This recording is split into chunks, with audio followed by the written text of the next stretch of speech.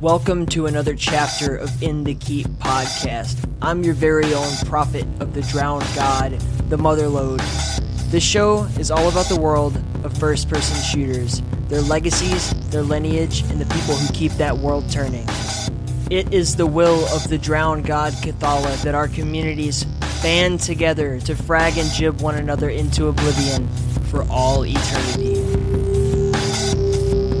So you may have noticed the trend lately where I'm doing like 2 a week and kind of joining them by subject. And we had Dave and then we had Dylan of New Blood. Today we're having Matt Tropiano, an amazing guest. Last episode was James Paddock. Both of these guys involved in Adventures of Square, and I just want to say that, you know, we're trying our best to get you guys some content. I know everybody's shut up in their houses or, you know, just bored and not getting the social activity they're used to getting because of this whole pan, whatever the fuck. Who gives a shit? Point being, we're here for you, man. In the Keep is here for you, or at least I'm trying to be, and I hope that you're okay. I hope that your family is okay. I hope you're taking care of yourself and your loved ones. That said, this is a really cool episode. If you are interested whatsoever at all in any way in linguistics, I think you'll really enjoy it. If you're interested in Doom, I think you'll enjoy it. I think if you're interested just in game design or in passion or in, you know, the pursuit of knowledge and craft, Matthew Tropiano is one of those guys that is just absolutely inspiring, and this was one of my favorite episodes that I've recorded, to be honest with you, so I'm really looking forward to the reaction from it. But hey, music this week is another from the Adventures of Square soundtrack by James Paddock and Zazer Asheron. This song is called Incubutter. I hope you like it, and when it's done, we will be in the Keep with Matthew Tropiano.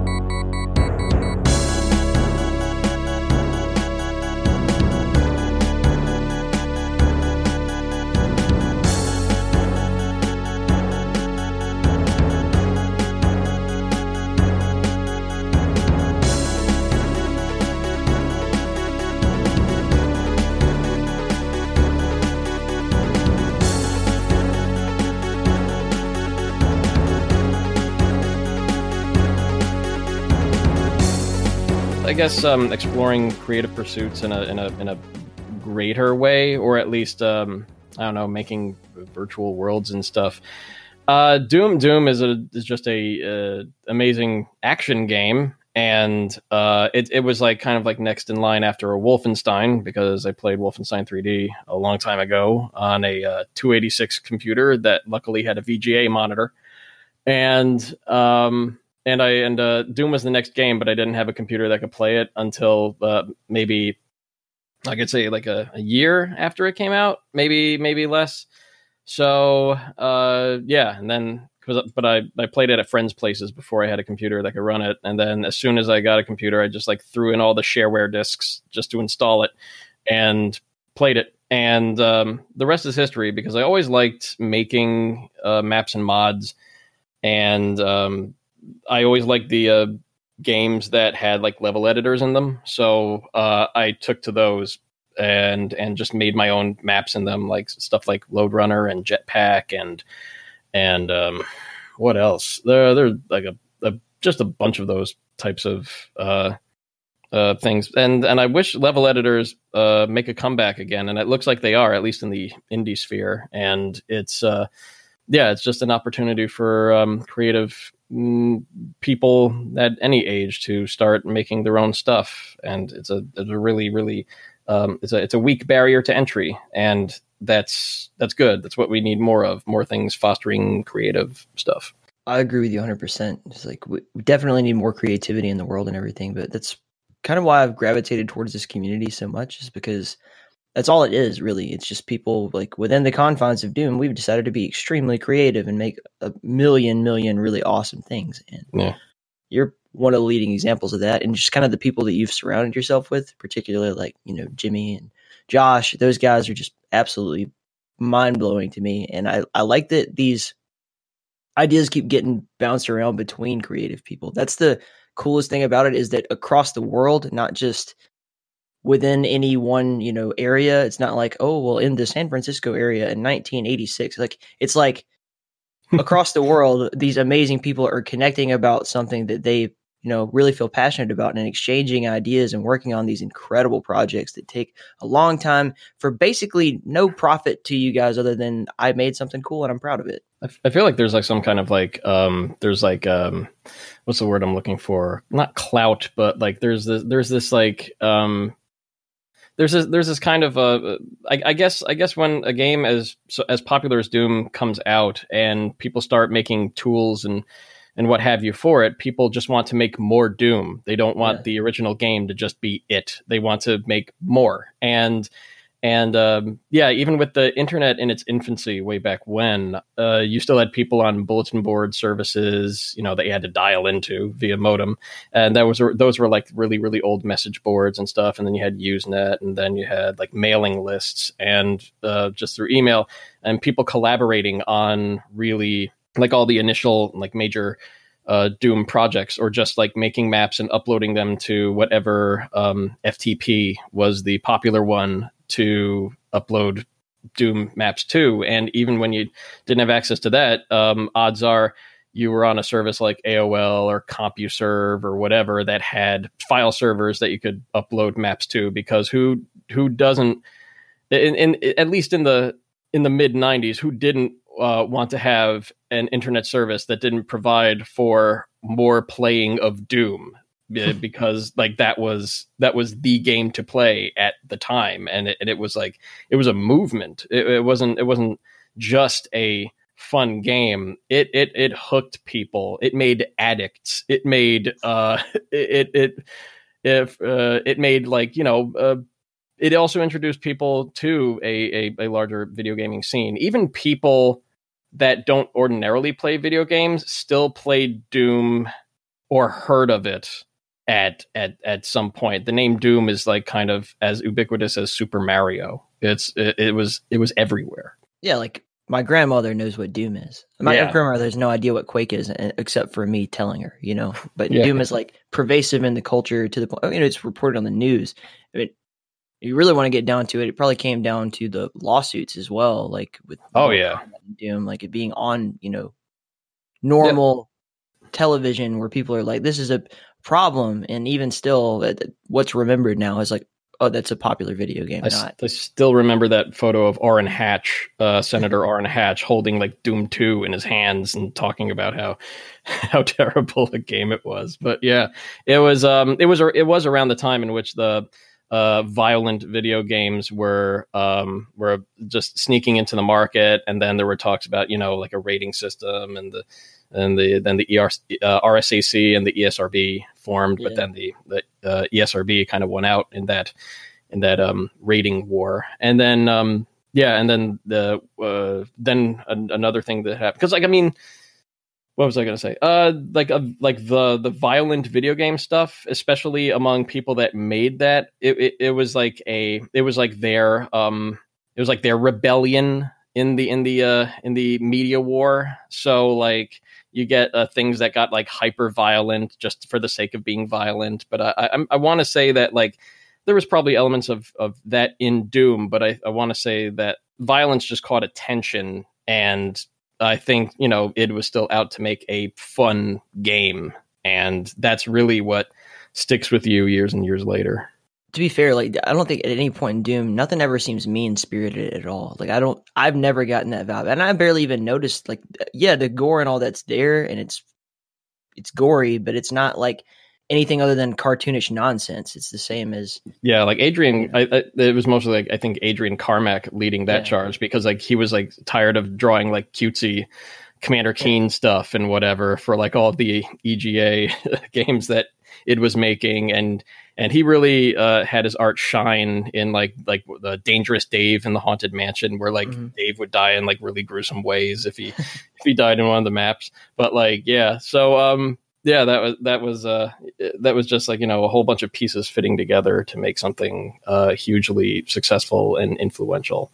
Basically the perfect game. I remember a while back, QuakeFans.net, where they posted something, it might have been on Twitter, but it was basically a poll saying like, if you had the choice, would you rather have like Quake 3 Arena and online access, and you're stuck on a desert island, you'll have no other human contact. Or you have Doom with no internet access, but you can play every WoD ever made. And I'm like, I'll take Doom 150 million times out of like, and not that I don't love Quake, but shit, like you'll never, ever, ever have a moment at all for the rest of your life where you couldn't play something. Like you'd never run out. It's insane, like how much you guys have put into this over 25, going on 26 years span of just fantastic artwork and a lot of, dog shit that you'd have to sift through. But you in particular, man, I'm going through all of your stuff. Like what are some of the projects early on that you like? Because I've listened to your talk. We'll get to that too. But some of the projects that you worked on in the early days, like pre 2000, even. Oh Lord, you've been mapping since before. I think right around the same year my wife was born, like 96. Wow, I was 1 year old when you started mapping. I met somebody. I think I met who was it? Altazimuth. And like years ago when I went to the UK. Because Adventures of Square, I'm sure we'll talk about that later, got into like a video game convention called like EGX, and that's in London, and it was in their like Left Field collection, which was like a bunch of like weird indie stuff that you probably have never seen. And then when he met up with us, and like I just discovered like he was just this 18-year-old kid like 5 years ago. I was like, oh my God. Around the time, like I started doing math in my head, and I was like, "Oh my God, he was just born when I released Dimensions of Time back in like 98." And or like when I was just started making my first maps, and that it was just like it made me feel a little old, but it also like kind of like gave me that weird frame of reference for like, how long Doom's been around and how long, stuff has been made for it. But yeah, the stuff that I made before 2000, the weird thing is, that was kind of like the stuff I made around then was still, I think, the product of, my lack of experience making a lot of 3-dimensional levels and stuff like that. And then it was also the tool set that we had at the time, because I remember I used an editor called Deep, and that was so editors way back when for Doom usually came in the two flavors of shareware version and registered version. It's much like other software titles back then, and especially Doom editors, because it was really, really lucrative to sell tools that helped you make Doom stuff. Like Doom was so popular, you could make money off of Doom in a very third-party way. I never paid for the registered version of an editor. I still use like its shareware features, which limited me to about 800 lines or 1,200 sides to lines. So that made pretty small maps, and that I still stuck with that limitation. And so did my friend Bill, that I made the best WoD ever with, which was released around 1996. So we released like 3 episodes of maps, and we only released that to like AOL's file servers. But I still, of course, kept the file and have it on my website to download. But that was still like a collaborative in so much that like we sometimes would both collaborate on one map, and then just to make full episodes, we kind of took like an episode after the first one. So I took the second episode, Bill took the third one, and we just made more maps and just compiled it all together into a giant megawad and shoved it out onto AOL, and that was that. And then like later I made more maps because like, I was in middle school, so I had like all the time in the world after the homework and everything. And so like I just would make more and more maps, and then that turned into Dimensions of Time, and it was still like the same editor and tool set at the time. And yeah, I mean, I did get, I did get some.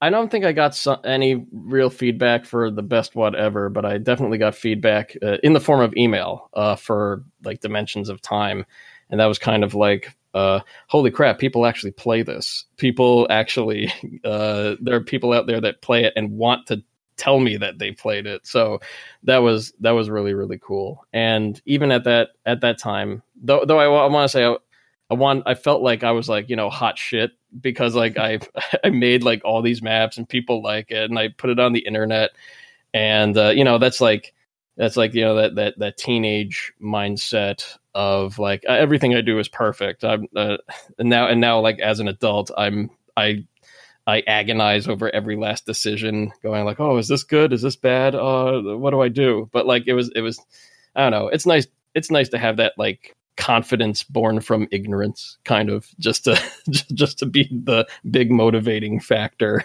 Sometimes you just got to get it out there. You got to finish the product. If the storm's coming, push that warning, son. It don't matter. Yeah, pretty much. So like, I mean, like, I go back and I play all that stuff sometimes, and was like, oh man, what was I thinking? But then you gotta like remember, you're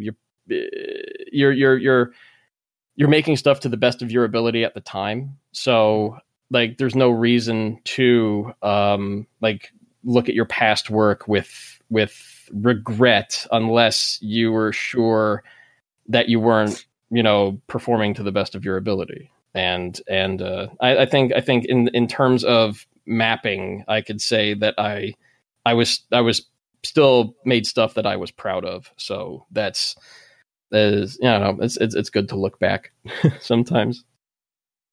So at what point did you start to really actually feel confident? Like, hey, I am good at this. I do know what I'm doing. Or does that day ever come? You know what? I want to say definitively around maybe like the mid 2010s. Oh man, yeah. Okay, so a while. Let's keep scrolling. I mean, like, yeah. I mean, the thing is, the confidence is a strange thing that I've discovered. Confidence is either born from, well, like I said earlier, it's either born from ignorance, like you don't know any better, and you think like, what you're doing is great, and because things are working somehow, and that's like, one form of confidence. If you don't know any better, there's no fear, and then the second type of confidence, I think, is confidence born from knowledge, that you can suffer a blow to your ego or what have you, and still come out unscathed, because you have the experience behind you, informing your decisions and all of your all of your decisions you make. So there's, I think, it takes time, and it takes, some failures and learning from failures. And eventually you get to the point where that initial confidence, that boost that like is motivating. And then you have that. Have you ever seen like the charts that plot the Dunning-Kruger curve, where it's like you're learning something, and then your confidence like shoots to the sky, and then you realize, oh my god, I don't really know anything, and then it falls all the way down to the bottom, and then there's a slow climb from that bottom as time progresses, and that is kind of I'm on the rise, I believe, that second rise. So there's there's that you're building on a more solid foundation than just that young, inexperienced, cocksure attitude that will carry you through your first projects. I think there's like a commercial on YouTube maybe right now with Neil Tyson talking exactly about this, how it's like, there's a point, where you're talking about something and you feel that you're an expert, like you are confident enough and that you know enough about a subject that you actually can say, I am an expert, even though realistically nobody really knows anything, especially in his case when you're talking about astrophysics. But yeah. Like I mean, that's the I only know that I know nothing. Is that who is that? Socrates? Plato? Who was that? I believe that was a punk band from the 90s. Yeah. So like so yeah, like yeah, the thing is, if you're aware of the fact that the thing is, like, if you're hyper aware that you're still learning, then you if you're somebody that kind of like lives on the extremes like I do, at least attitude wise, maybe, or in thinking about himself, really, there's always that, like, oh man, I don't really know anything, I'm just learning like everybody else, and you forget all of the stuff that you've learned before, like, or I mean, you don't see the progress that you've made so far, and or you become blind to it, and that's still valuable. Like, you know what, a disheartening thing that I've seen sometimes is that people want to, like, even on the id Games archives, and I don't think it's happening so much anymore, but there was like definitely a time where people was just like, could you take this down, this is like old stuff that I'm not proud of, or and it wasn't like content wise, it was just like the maps weren't good, it was stuff like that, and I'm like, why would you want to revise your own history? Wouldn't you want to like show people that you've improved? Wouldn't you want to say, this is where I was and this is where I am? And then when people see that, they become inspired, they're like, holy crap, if that guy could do it, I could, if I take the time and give a shit, I could be like them. And right. It's the Ron Jeremy effect. Yeah, it's the Ron Jeremy effect. So history is good, especially your own history, or looking back at your own history just to see how far you've come, and that is, I think, what builds confidence, and that's way more important, rather than like just having that like unafraid to take risks type of confidence. You have a more stable type of confidence when you see accomplishment or see progress in some way. Side note, that all I know is that I know nothing. That was Operation Ivy. Great band. Oh yeah, punk band. Yes. So as we skip forward towards like where you start to, as you say, kind of come alive as early as 2010. I think Scourge of Viscerus, with your delve into some Hexen stuff, but even the Plutonia Revised, I can't believe that's not. You feel like you weren't doing an amazing job on that stuff? The Plutonia Revisited, yeah, the Plutonia Revisited Community Project, PRCP. Yeah. The weird thing is, Scourge was released in 2010. I was making the maps in 2005, and that was that was because my college roommate played Hexen. And he was just like, yeah, I really love. It's like, oh, you do Doom stuff? I like playing Hexen when it came out. I'm like, oh yeah, this Doom engine, I could probably make maps for that. And he's like, really? And I'm like, hell yeah, I can. So like then I started making like a hub for Hexen, and that's where that started. And and then after I made that and I like got out of college, I asked around. I was like, I want to get back into making Doom maps, because I kind of had like this like. I started making maps for like Quake 2 and Quake around like 2001, and like around like, yeah, I'd say maybe like 1997 to 2002, and then like a few Duke Nukem 3D maps and like 2 Shadow Warrior maps, but they're not even like worth talking about really. And but I still like made a bunch of Quake maps, and then I just wanted to get back into Doom mapping. So like, yeah, that was the opportunity. My college roommate saying that, and then seeing like what other people have done, especially with like source ports as they were around the time. So that was kind of like motivating. There was like, oh, Doom is still new and there's still stuff to make in it. So yeah, started making that. And then after I made more stuff and people started noticing I was around again, they were like, hey, you want to work on this project? Hey, you want to work on this project? So like that's where I started collaborating again. So there's a period where people perceive you as something that you didn't yet see yourself as. I guess so.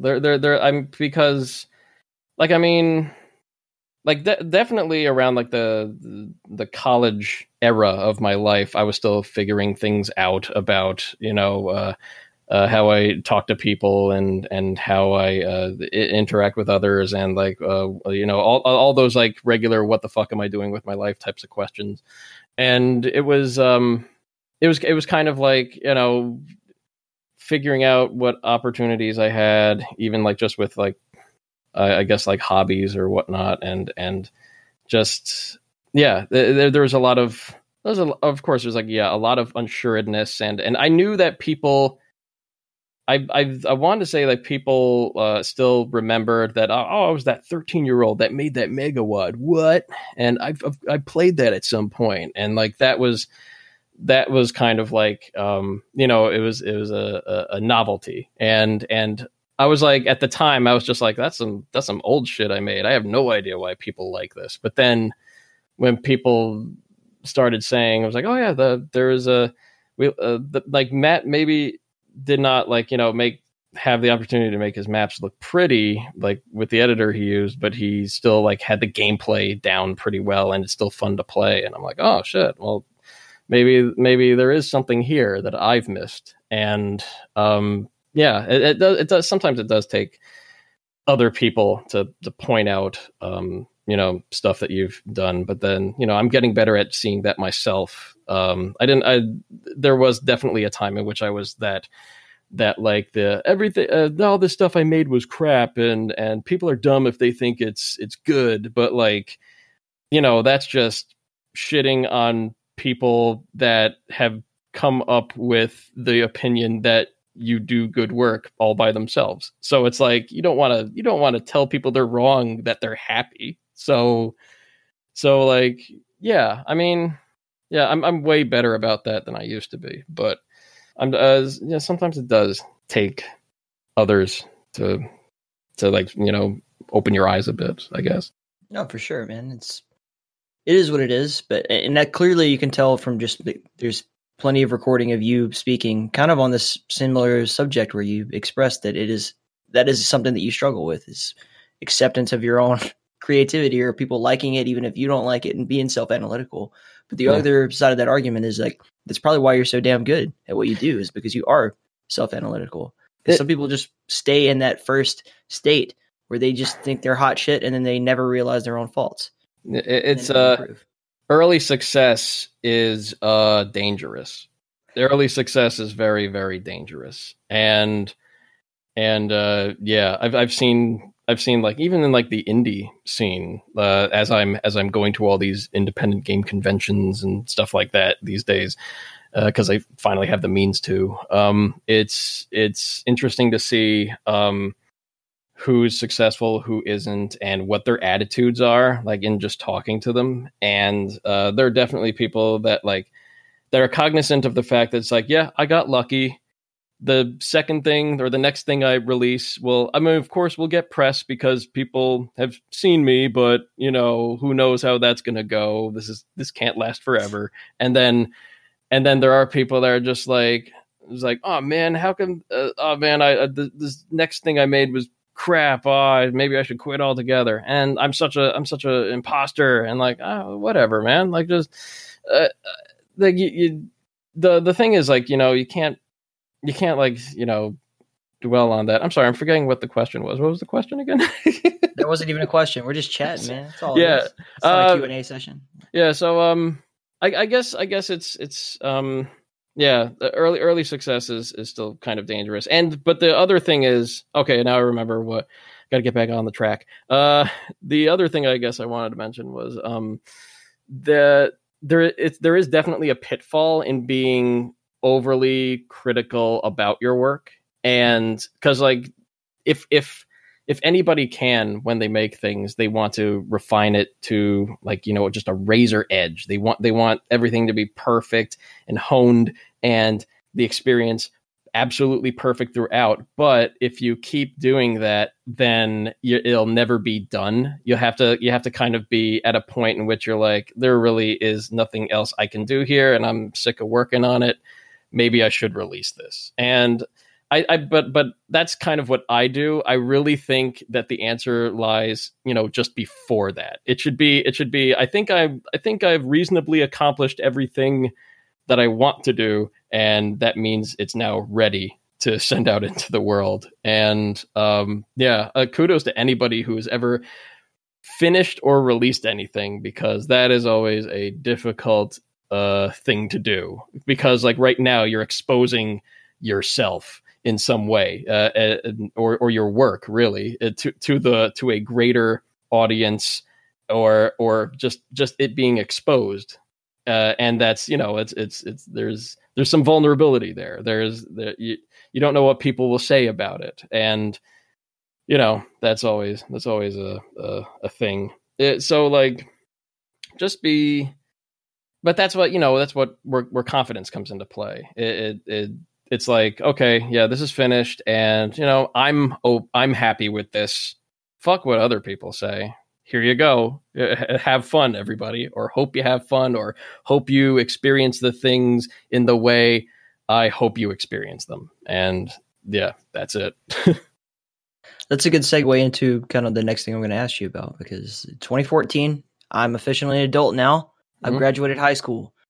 Yay.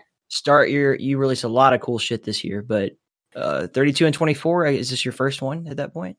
Yeah, the 32 and 24, I think it was number 14. It was the single player one. And that was my first, that was my first one. I made quote unquote deathmatch maps back in the day, but they were absolute garbage. Back in the day, deathmatch map was the cop out map. I think these days people kind of like look down on slaughter maps. Like because like, since everybody's kind of heavily skewed towards single player these days, and not so much multiplayer as it was back then. But yeah, like a whole lot of like deathmatch. I was not very confident in making an adequate deathmatch map. So, but I still wanted to like work on a 32 and 24. And then when I saw that one was like a single player map thing, I was like, oh yeah, sure, sign me up. I'll give that a shot. And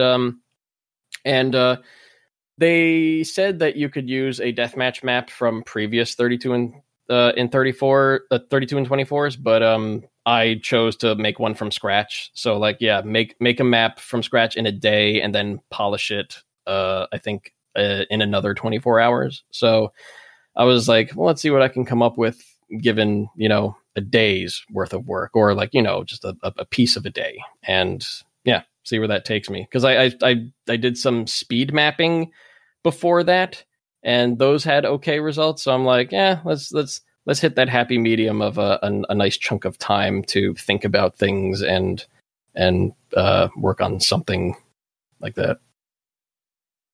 It's just, that's one of those things where you don't get to have a whole lot of second guessing. You really got to just churn it out and do your best, and you really don't get any say. And once you guys have put it out there, you're not taking it back. So yeah, that's a real test. That's a cool project in general. And I feel like Dew and Bones talk about it a lot on their podcast, just in general, without really explaining what it is. But yeah, that you're churning out material, like a whole team of people within, basically 24 hours, maybe 48 hours, as you said. Yeah, the goal I feel with projects like that is to, get out of your comfort zone, especially with the there will be like, constraints and stuff in each of the 32 and 24, or like themes or whatever. But like the main goal is so that you make something with the intent to release it, and so that you're not dwelling on every last little thing and making sure it's perfect. Because like, you know what, I come to think sometimes, and this may be me projecting a little bit, but there's every once in a while, if you do get those people, and especially me sometimes, that like work on something forever, and you start realizing that it's a comfort project. It's not really, you lose track of like what the goal is, what you want to finish, and if things are never quite right, it becomes an addiction. It becomes a comfort to work on something occupy your time, and especially something that won't be finished, because it still has you have an emotional connection to it, and it's it's like a nice little safe spot for yourself, and because releasing it is like, well, what do I do now? There's that terror of oh God, what am I going to use to take up my time? Yeah, it's good to be forced into the into the mode where you have a limited time to work on it, so make it as best as you can, because it's gonna go out there. People are gonna play it, and it may not be perfect, but the thing is, people expect that from speed maps or the 32 and 24 maps, and stuff like that. So I think that one, the single player map one, was a little trickier because you have to. There's a lot more play testing than just block out a map and see if duels work really well in it and what have you. But it's good to be in that in that type of method of creating stuff. It's kind of like, think back to elementary school or whatever, when your teacher's like, if you're not sure about an answer, go with your first instinct. Sometimes you do your best work. I think when you're not allowed to think back on it, if you just go with that first instinct and you really trust that you know the material, or that you know the skill set that you're harnessing. Yeah. And so later that year you move into, or I'm not sure about later or whatever, but you also in 2014 do this project called Back to Saturn X, which episode 2. This is one of the coolest Doom projects I think that's ever been. I love it. Yeah. Very vanilla Doom compatible and everything. It's shout outs to Essel. Her work is amazing. And the work that's been done also with not just the texture work, but also music, and just getting all these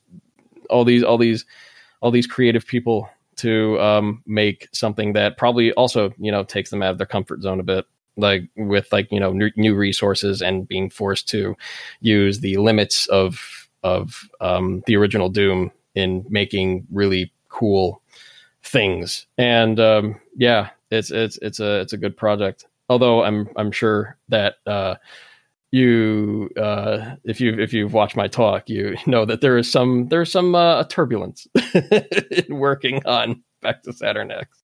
Well, it's like, this is a project where you have something at the finished product, we have 63 maps altogether, I want to say. Between 2 episodes out so far, I think. And a lot of people working on it, like a whole lot of people contributing to it. You did one of, if I'm not mistaken here, 63 maps. So I did a Blue Shadow. So if you don't mind, like what do you think caused some of that turbulence? Well, that the turbulence was caused by so a lot of maps needed touch-ups, especially with some thematic elements changing, and my map was a little bit more than touched up.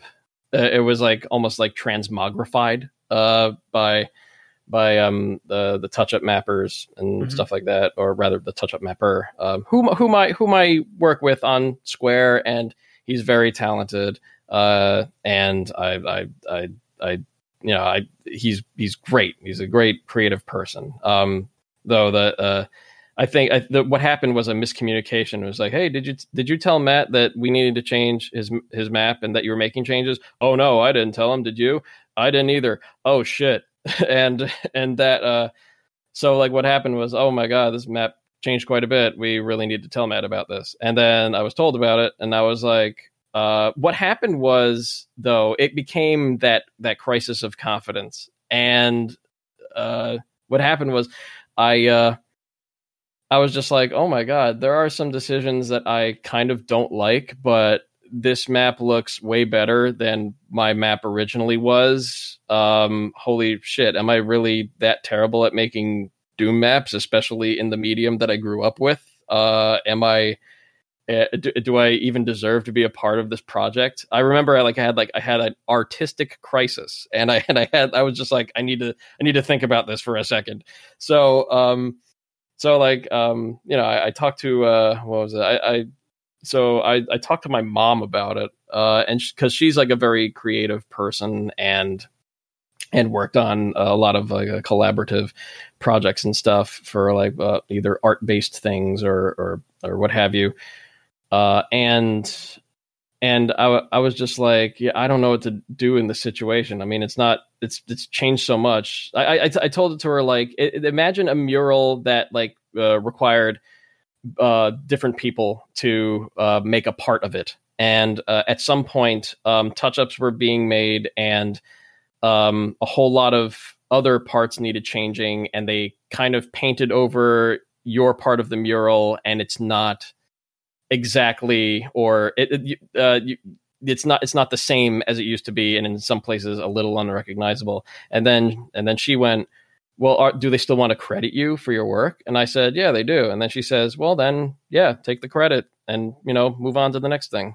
So I was just like, yeah, I guess you're right. If they still want to credit me, and it's still my map in design, although I would choose to do a couple of things differently now. But yeah, maybe I should just say, yeah, thank you, move on, because it's theirs really at the end of the day after I contribute my work. So yeah, but like the bigger, it wasn't like a lot of it didn't come from, oh, why didn't they tell me if I could have blah blah blah blah blah. It was more along the lines of, oh my God, am I not good? This map is better than I can do, or at least like that's what I thought about it. And so like I was just like, oh shit, what do I do now? And that's where a lot of the I feel like a lot of it comes from me. I put a lot of pressure on myself, I've come to realize, and that was a moment in which I kind of figured that out about myself. No, for sure. Like, I think this might be the moment, because I think that this whole segment of the interview might have just been in a different universe. Hey, Matt, I really liked your map that you did for Back to Saturn X. And you say, yeah, thank you, man. I'm really proud of that. And that was it.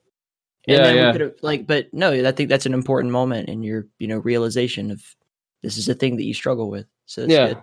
So I mean, like, I feel like if this was just a show where it was just like so like if this was like just like an inside the actor studio, it's like, and then in 2014, you made a map in Back to Saturn X episode 2, and I was just like, yeah, blah blah blah blah. But then there's two sides, man. What most people see is the work made at the end, and part of the process is the person doing the work. And even if you're like, oh, I'm working on this part of the map now, and here's some screenshots, they're still seeing end products or pieces of end products. They're not along for the actual ride sitting next to you or in your brain or that sort of thing. So, I mean, I think it helps to talk about this sort of thing because of other, creators are struggle with that sort of thing. It pays to talk about it because, everybody doesn't want to feel alone. They just, they want some kind of like indication that they're not the only person out there that either struggles with something or feels different things. And I think that's why validation is important in a lot of ways. I mean, some people don't really care about that, but I guess I kind of do in a weird way. I think people who say they don't care about it are the people who probably care about it the most. And I'll admit that myself. Like, on one hand, I'm going to put this episode out, and if I get 1 million people that say like, fuck you, you suck, you should never talk to this guy, I hate you, I hate your interview style and all this kind of stuff, I'm not really going to internalize too much of that, to be honest with you. But on the other hand, I'm going to be really bummed out if no one listens to it. Like, right. Yeah. I'm the kind of person that categorizes criticism that's sent in my direction And there's a bad, like, the thing is, like, people don't want to hurt other people's feelings, but I feel like even if you don't intend to hurt somebody's feelings, sometimes they end up being hurt, especially if it's about their work, and it's like a thing that they've, that's close to their heart, that they share with another person. People are judgy. and there's definitely going to be opinions about everything. That's the thing you learn about the internet. Everybody has an opinion, so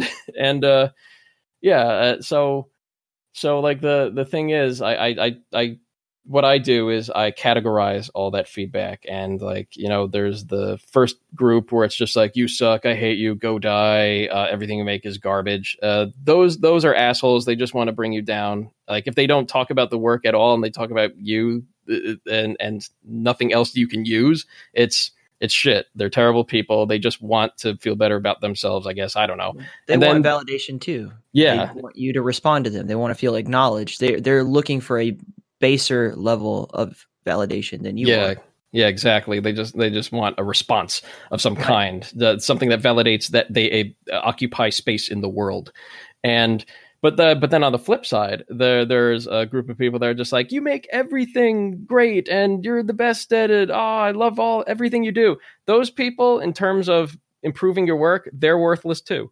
But they're I shouldn't say worthless, but I mean, like, every once in a while they're that, like, that bump of cocaine that just, like, it's like, I could do anything. That's like the little bit of motivation. But, just like cocaine, it's a drug. You shouldn't like all praise too much, or like baseless praise, like just like baseless hate. It's still not good. It's a pick me up every once in a while, but don't you get fat on it. You lots of damage to your heart. So but then, like, the next group is like, I like that you did this with the controls. I like how the art complements this. I liked your use of reusing space in your map to create nonlinearity. Like, when people say, like, what they like about what you've done specifically, that's like, okay, if I fall off the path of I don't know where I'm taking this at least gives me an idea of what I should stick with and what still works. And then the last group is the people that are like, this sucks, but here's why this sucks. This sucks because it doesn't work with this. This sucks because of this. This art needs touching up or whatever. And then from the people that say what parts suck, you reevaluate your goal with the work, and then you organize that stuff for stuff that takes me towards my goal versus stuff that would not fit my goal. And then that's the, critiques that you use. So, I mean, and if you do all that, if you examine what people say about your work in a very scientific way, it's hard to feel the emotional impact of what they say. So, that's what works for me. I don't know if that works for everybody, but it works for me, especially when people will give you opinions about your work, maybe not directly to you, but like just like, say their opinions about your work, even when you don't ask for it. So, just that's me being on my guard a little bit. Also, within 2014, we get the first episode of The Adventures of Square. Yes. And what an incredible, this is the project that kind of brought you to, like, hey, I need to pay attention to this guy. You gave me a business card. I was like, cool, I'll try that out eventually. Unfortunately, it took me too long to do that. And when I did, I was like, wow, I have neglected this for far too long. Well, thank you for playing.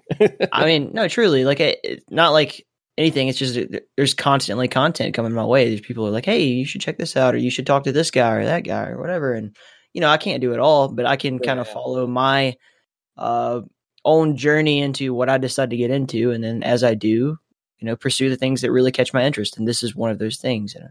Oh, thank you very much. The Adventures of Square kind of came about because Jimmy was working on like a total conversion for Doom. And I was just like, this is just he released a 3-map demo. And I was like, this is just a couple of resources away from just replacing Doom. And you don't even need Doom to run it. So I was like, I want to work on this. I want to make some maps. This is something cool. So when he released the 3-map demo, I was like, I want to make stuff for this. This is really cool. And then apparently a bunch of other mappers and other peoples wanted to make stuff for it. So we formed Big Brick Games, or what have you, just a loose collective of people making a game. And it took us about, I'd say, a year and change to finish the first episode. And making sure everything works. But then like we were like, oh no, we can't really release this with all this like copyrighted sounds, or at least I said that. And it's like, if we want to make this like, you know, a bona fide true game, then maybe we shouldn't do the thing of like, you know, just borrowing from copyrighted works, similar to how like a lot of the modding scenes do and whatnot, just like getting resources. So a long time ago, I bought like the what was it, the Sound Ideas General, which was like a whole bunch of like it's the sound library that everybody uses. So I was just like, I can make all my sounds for this and like do some voice acting and all other cool stuff. And I redid all the sounds and what have you. And then as things were getting like busier with everybody else, I started doing like play testing. And that was it was around the time I discovered where we offered skill settings, but none of the maps were implementing skill settings. I'm like, oh shit. Well, you know, maybe one person should figure out exactly what those different difficulties are so that we can, you know, have a tailored experience for everybody, similar to, you know, what Doom does. So, yeah. And then just do a whole buttload of work. And it was a lot of the work was, I volunteered myself into it because you know, a bad habit of mine is like, well, if I don't do it, it's not going to be done well. And part of, especially with my, my official title on Big Brick Games as project coordinator, I have to be like, okay, this person's doing this work, this person's doing this work, and just trust that they're going to do things to the best of their ability. And with the people I work with, I have every confidence that it will be good, knowing all the people that I work with. So a lot of that is me going, okay, I have to be okay with other people's contributions, because, you know, I know me, if I have the time, I'll want to do things to fill in gaps. But yeah, that's another thing, especially if I want to like make my own game and work with people. That's going to have to be one of the things I have to be better about. And that's like trusting the work of others. And because, like, you know, a lot of my projects are solo ventures. And that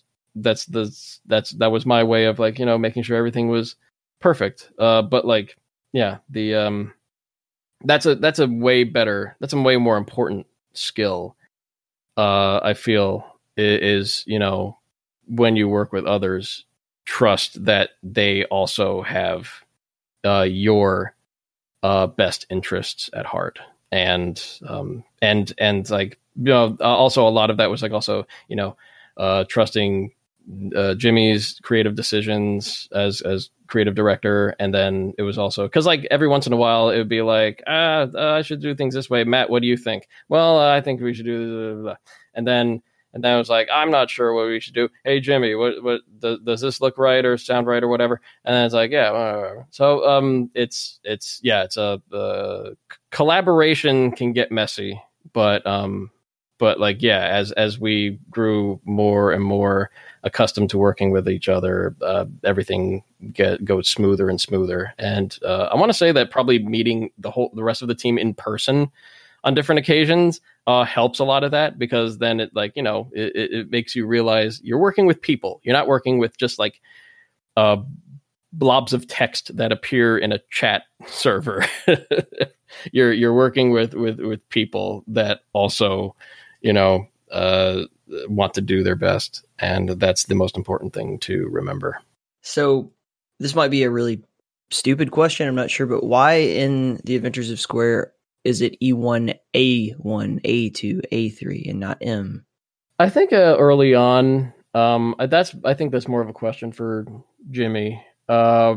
I think that was or very, very early on. A lot of Square's development, I think, was this needs to be different for the sake of being different. But what we kind of discovered later on is that, there's a reason why first person shooter tropes exist, and why things are the way they are. It's because, one, it's what sometimes is what people are accustomed to, and two, it's what works within game design. Like say, like in the instance of figuring out like the health increments of health items, there was like some talk about maybe we should have like a health item that gives you like 7% health, like or different percentages, and we're like, nah, these big and small demarcations exist for a reason. And so yeah, we kind of worked with our denominations of whatever types of items and health and power-ups and what have you. So, but I think that E1 EXAY is a holdover from that era of Square's development, where it's like different for the sake of being different, or I don't know. It's I think Jimmy can answer that question way better than I can, but that's at least my impression. It could be wrong. One of the things that really sticks out about Square in general is that, first of all, and I think I touched on this with Jimmy a bit when I talked to him, was that basically Square is like a more PC version of Duke Nukem, with like the crazy one-liners and everything. And this is a standalone project. Like, we're not going to sit around and beat around the bush and try to call this like it's Doom. I mean, yeah, it's a CAC award worthy type thing. It is based on Doom and everything, but we've got a totally different game we're working with here. And just the creativity and the storytelling that you guys have managed to do with this character. And most importantly, to me at least, are the puns. And the puns are unbelievable. This is some serious, like, everybody on this project should, if they are not already, be a dad. So, would you say they're pun believable? They are pun believable. It's crazy. And we've got so much. And unfortunately, in the first episode, they're pun bearable. You don't get to have a pun. You have Welcome to Squaresville, and then it's Pun City from there on in. Yeah, it gets a little crazy. I feel like a lot of, I think maybe Jimmy would agree with me that like the sense of humor employed in Square is almost like on the side of like what Rareware does with their games. Like, it has like a somewhat of a goofiness, but it doesn't stray too, like, it definitely gets corny in some places, but not too corny. Like there's this undrawn line that we know that probably crosses into like too terrible. But I mean, I don't know. I'm sure the one line that everybody just remembers, especially at the, you go to the intermission screen and shows you how you did on the map. If you collect like just enough items, like in the lower end of the percentages, it says you ain't no Indiana cones. Or I think that's like secrets. It's one of those. But like, yeah. That's the one that I've when I watch like YouTube videos of people playing Square, that and like streams and whatnot, that is the one line that makes them groan. And so what we had to do in episode 2 is shove Indiana cones Easter eggs in different maps. So yeah, that's fun.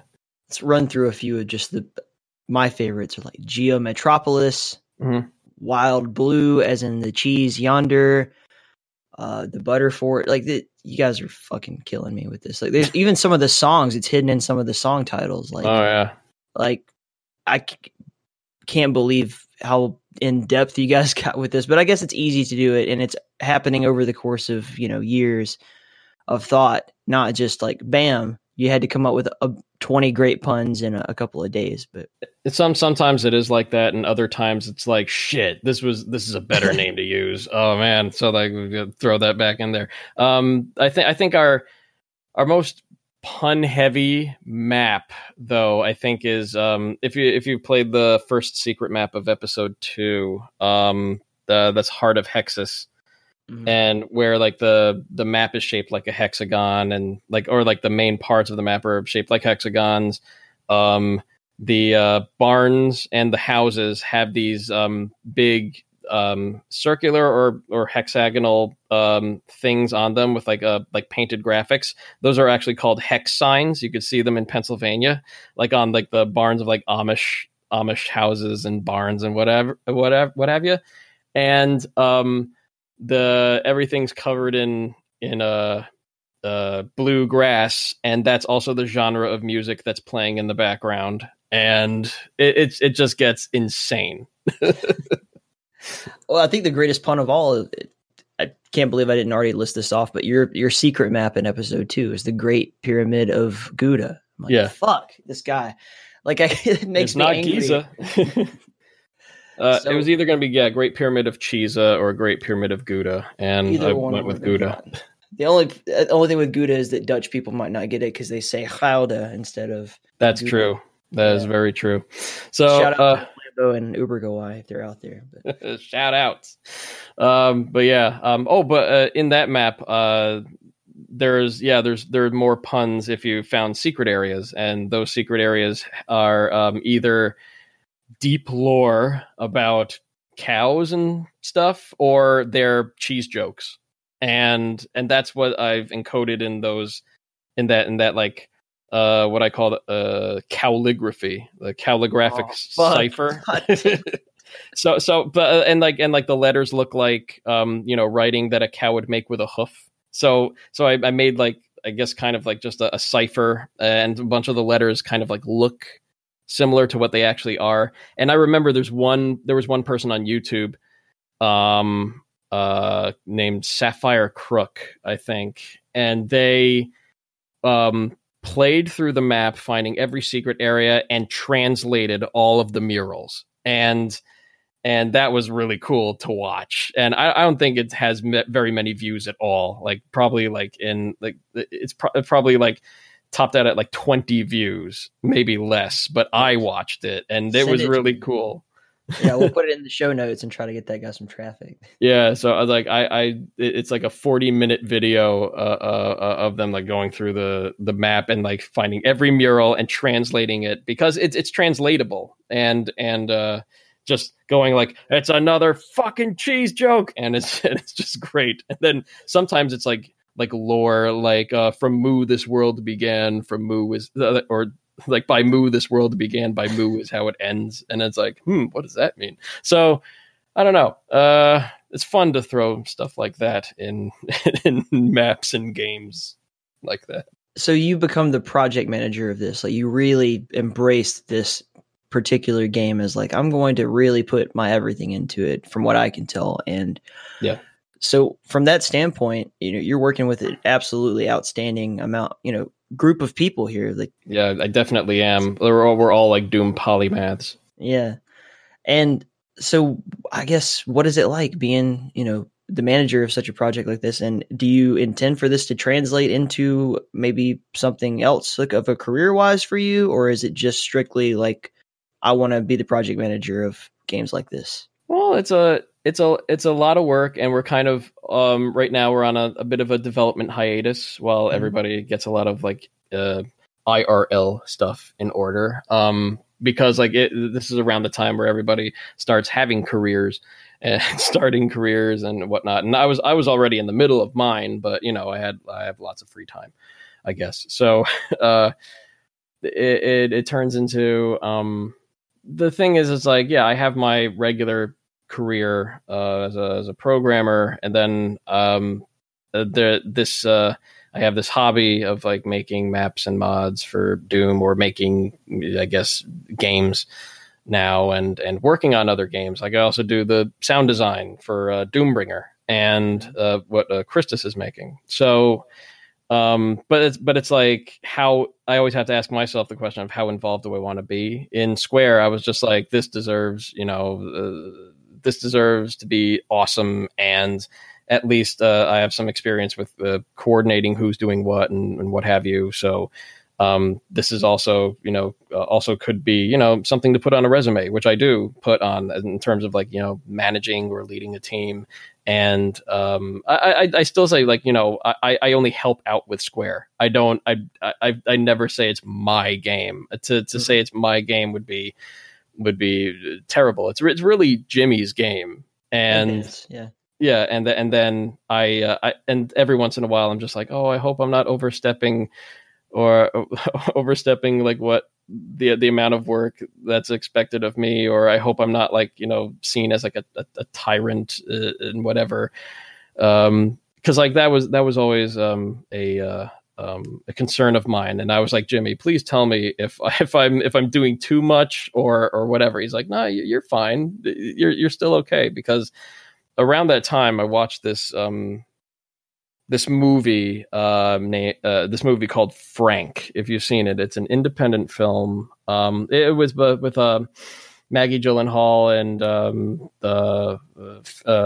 Fassbender. Is it Michael Fassbender? Michael Fassbender. And I forget who had the lead role. But neither of them really had like the lead. But Fassbender. So the movie is about this weird band of musicians, and this guy looking to be he was a keyboardist for like another band, and he also wants to write music, but he's not really that great at writing music, and but he finds this band that needs a keyboardist, so he joins this band. And they're like a very like strange, very, very doesn't fit any genre type of band. And they're in it really just for making music, not for any kind of fame or anything. But what happens is when he joins them and they go off on this retreat to like make music and whatever, he starts blogging about them and blogging about his experiences. Meanwhile, people are just like, wow, these guys are weird. And then they start, they start getting attention. And then what happens is the goal is to like, get them into South by Southwest and whatever, but it's the keyboardist with these ambitions pushing the team, or pushing the band into places that they may not want to be.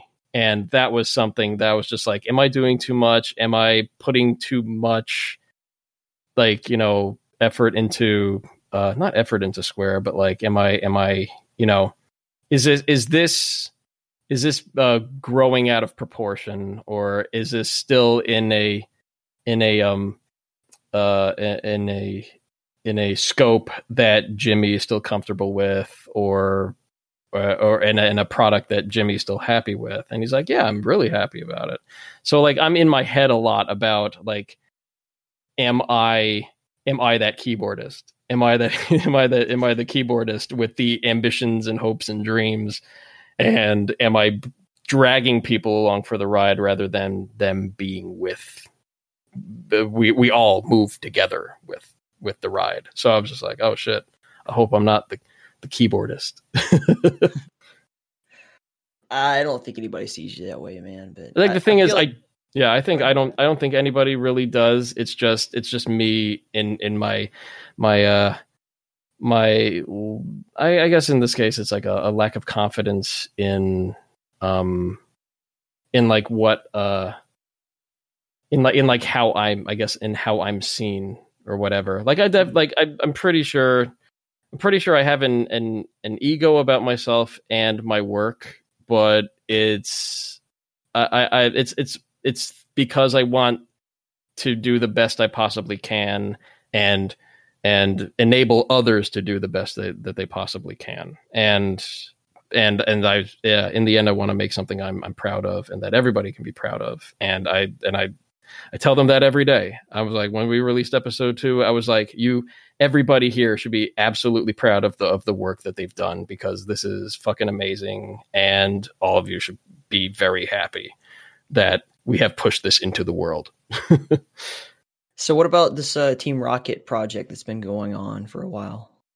Team Rocket kind of was started on a whim by Dragonfly, Jimmy, and AD, and that was, and I think it was they were just going to make a megawad in a day, like just marathon style, and or like, you know, people have floated the concept of marathon mapping, see how many maps you could do in a sitting, or make like a small episode of maps in a sitting, and they were just like, we're going to make a megawad, and it's just us three. And at the time, I was unemployed and between jobs, as it were. And I was just like, you know what?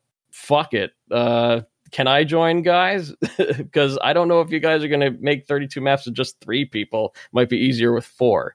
And then they were like, hell yeah, sure. So I joined that, and then they also had like guest mappers on because I don't know. I was like, I wasn't too keen on like just being up forever, especially since it started around where my bedtime is here on the on the East Coast of the United States.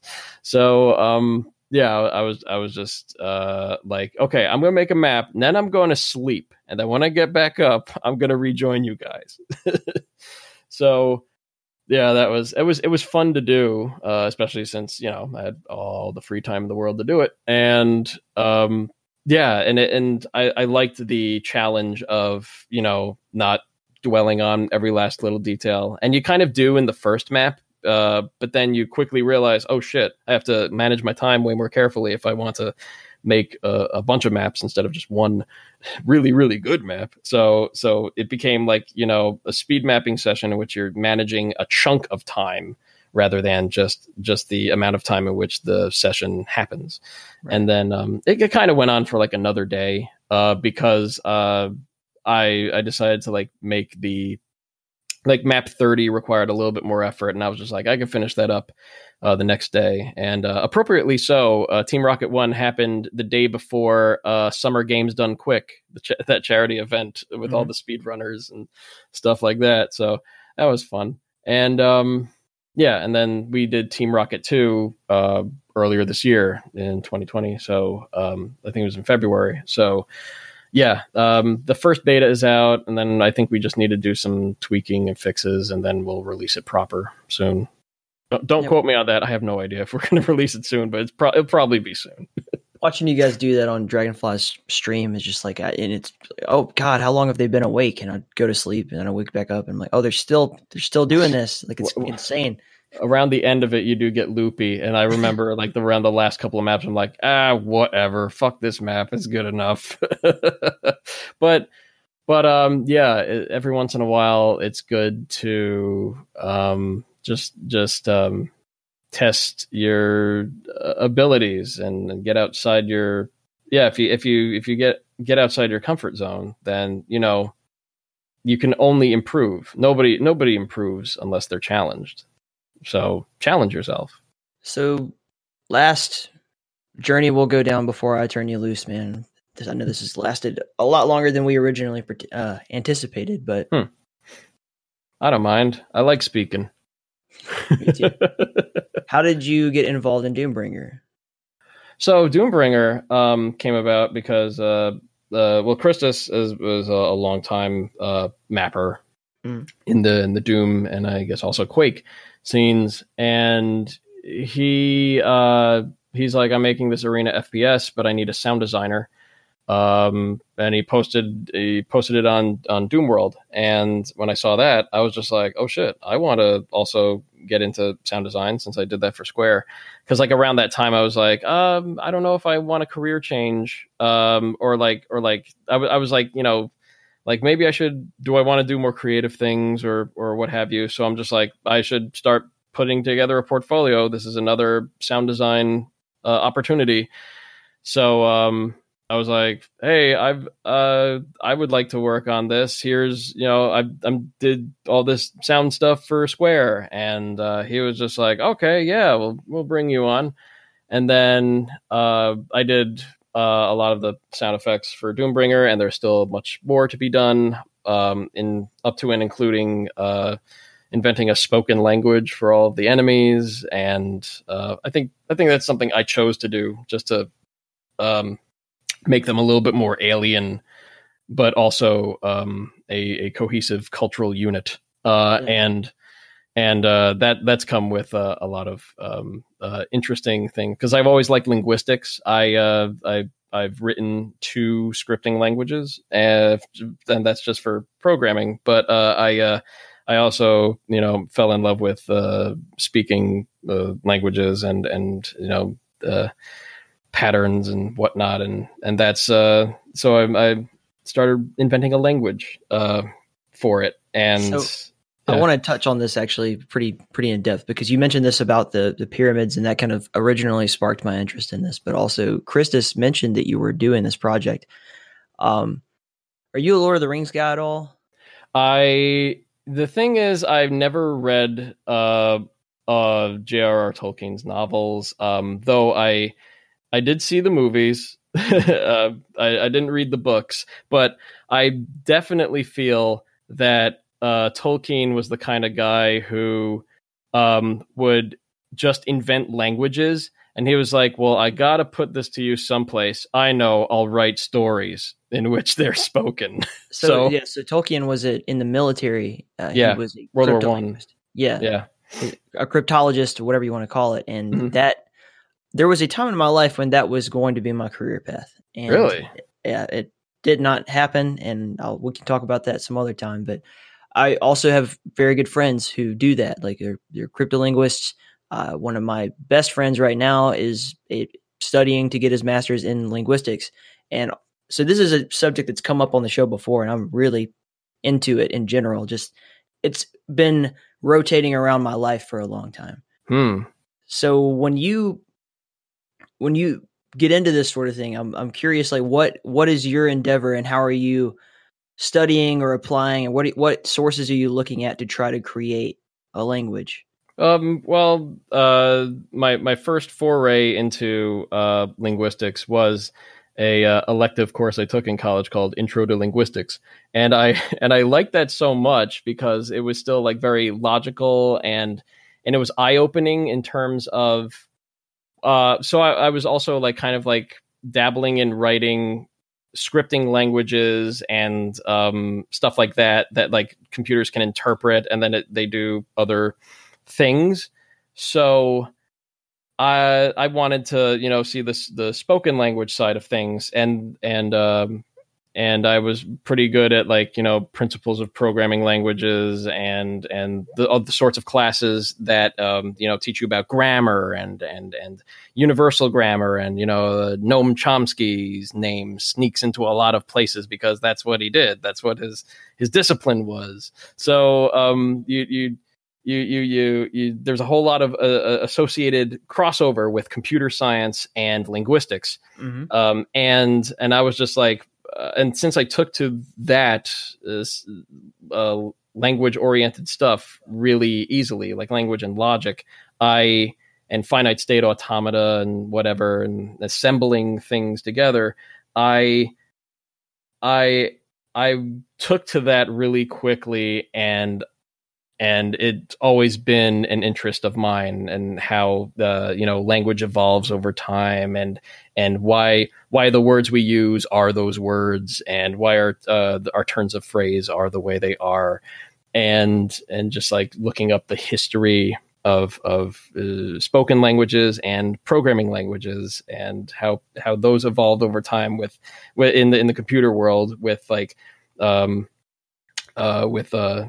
ways to express, like to turn ideas into procedures. And in the speaking world, it's how do we convey ideas in such a way that other people understand those ideas. It's the transmission. It's language is used to transmit from the abstract bullshit that happens in our brain into a concrete form to put in either other people's brains or make a computer's brain do something. So it's always been something I was interested in. And so I was just like, part of this sound design stuff could be also inventing a language. And so that's, I was like, yeah, the enemies should speak a actual language. So I started writing a language using the knowledge that I gained through doing other linguistic stuff.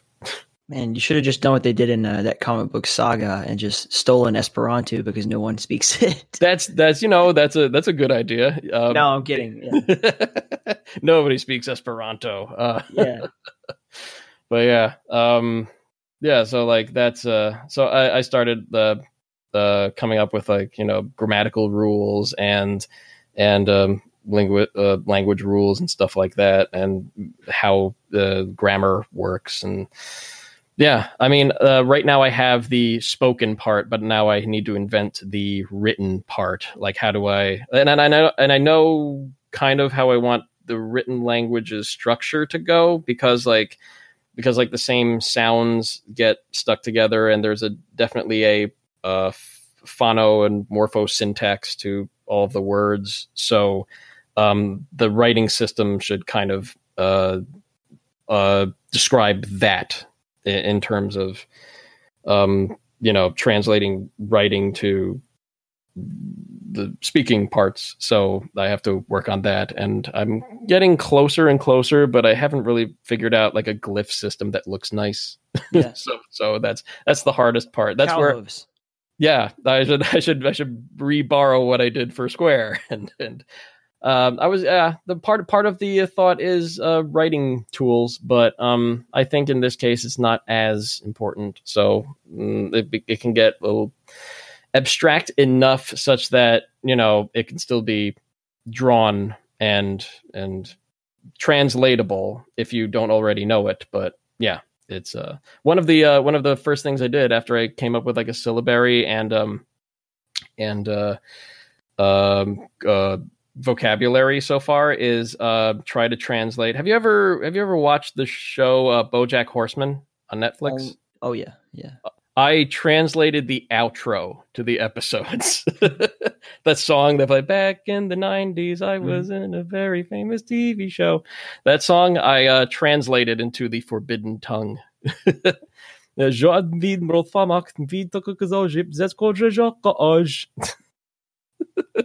next time you're in southeastern Arizona, you and me are gonna grab some beers, and then we're gonna head up to the U of A and see if we can get you in with Noam Chomsky. Yeah, he'll be like, "Oh, finally, somebody that doesn't want to talk politics." Yeah, but I feel like if we actually wrote him and be like, "Hey, we're doing, I'm just some guy, a journalist who's covering this, but you say like I'm working on a video game and I need to create a language from scratch for, or whatever," he might actually be interested in that. Oh, I mean, I hope so. But it's like, you know what? I remember at one time when I was back in Rutgers University. Like I say that like it has any prestige. So when I was back in Rutgers, I heard from other people that like Noam Chomsky might be making an appearance in one of our auditoriums. I was like, oh shit. Oh, that's cool. I heard of this guy. I might want to ask him about L1 and L2 acquisition and how he formed his theory of universal grammar. And then people will be like, what? No, we're going to talk about politics. And I'm like, it's boring. I don't want to talk about politics. And I discovered that's what he's like known for in the greater, like his activism in politics. And I was just like, what about the shit that he did as a professor? Like him and Sam Harris, I'm like, could you guys just talk about science? Like, please? You're the two like greatest minds in the world, and all you do is argue about fucking left versus right wing nonsense. I'm like, well, that's fine. Like, there's a place for that, but I want to know the deeper stuff. But anyway, hey, Doombringer, you're working on that. Cool. Yeah. So like, the whole outro to BoJack Horseman is translated and singable. It might make it into maybe an Easter egg somewhere in Doombringer, but yeah, it's there. That is wonderful, man. Well, is there anything else you wanted to touch on before we get out of here, dude?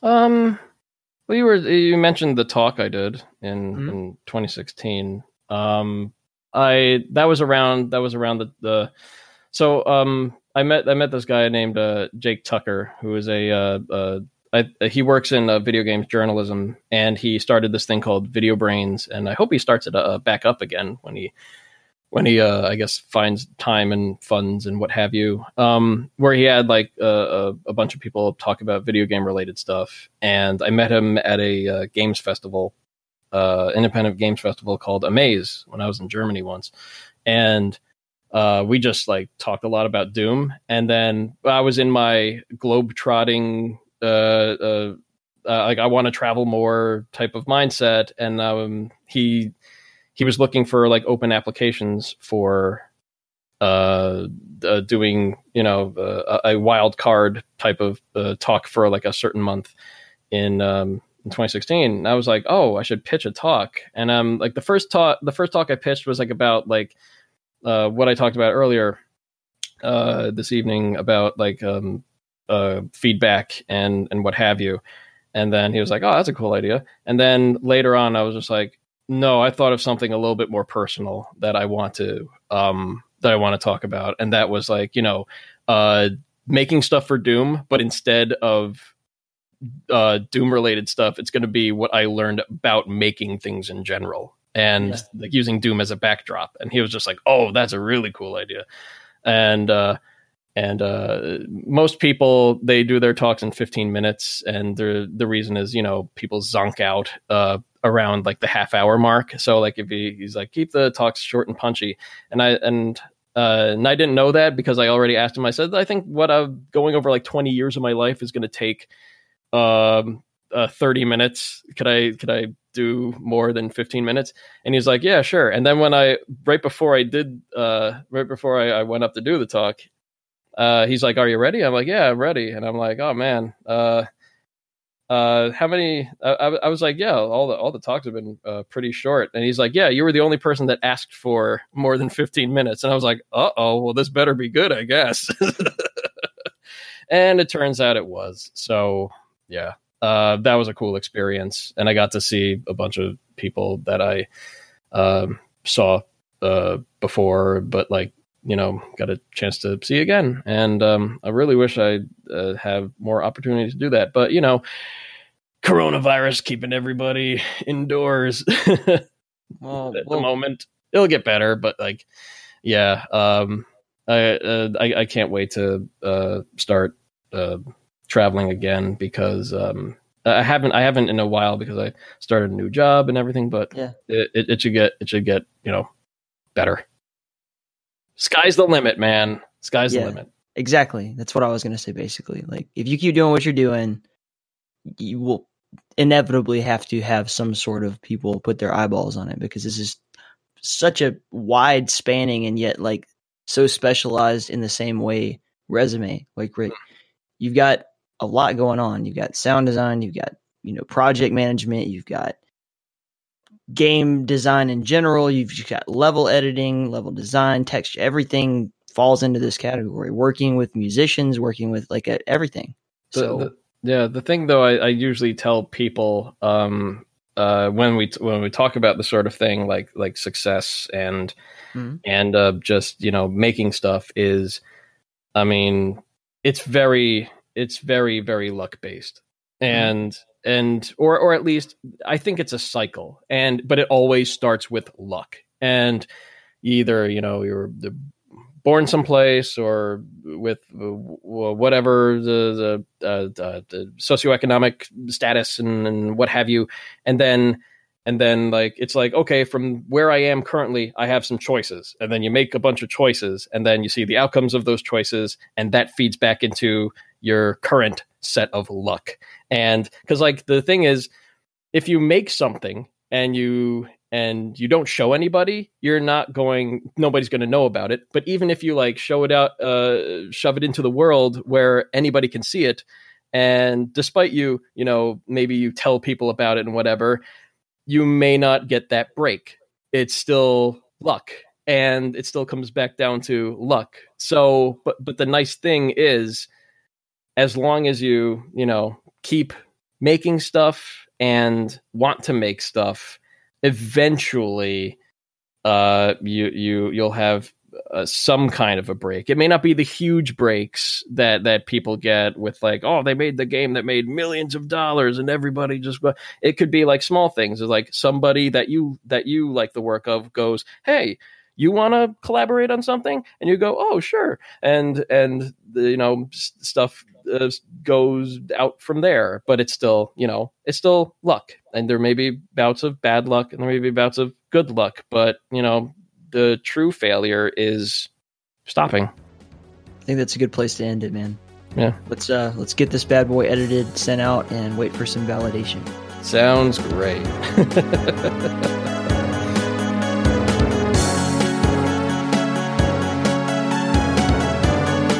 All right, big thanks to a lot of people for getting this episode together. First of all, I got to thank Human Bones and Dew for hanging out with me at QuakeCon and introducing me to Matt in the first place. Then I want to thank James Paddock, Dragonfly, and Christus all for having my back and getting Matt to actually pay attention to me. Wink, wink, nudge, nudge, say no more. But no, seriously, I love you guys. Thanks to Matt for doing the episode. I really appreciate that too, man. It was a great one. I'm so psyched about it.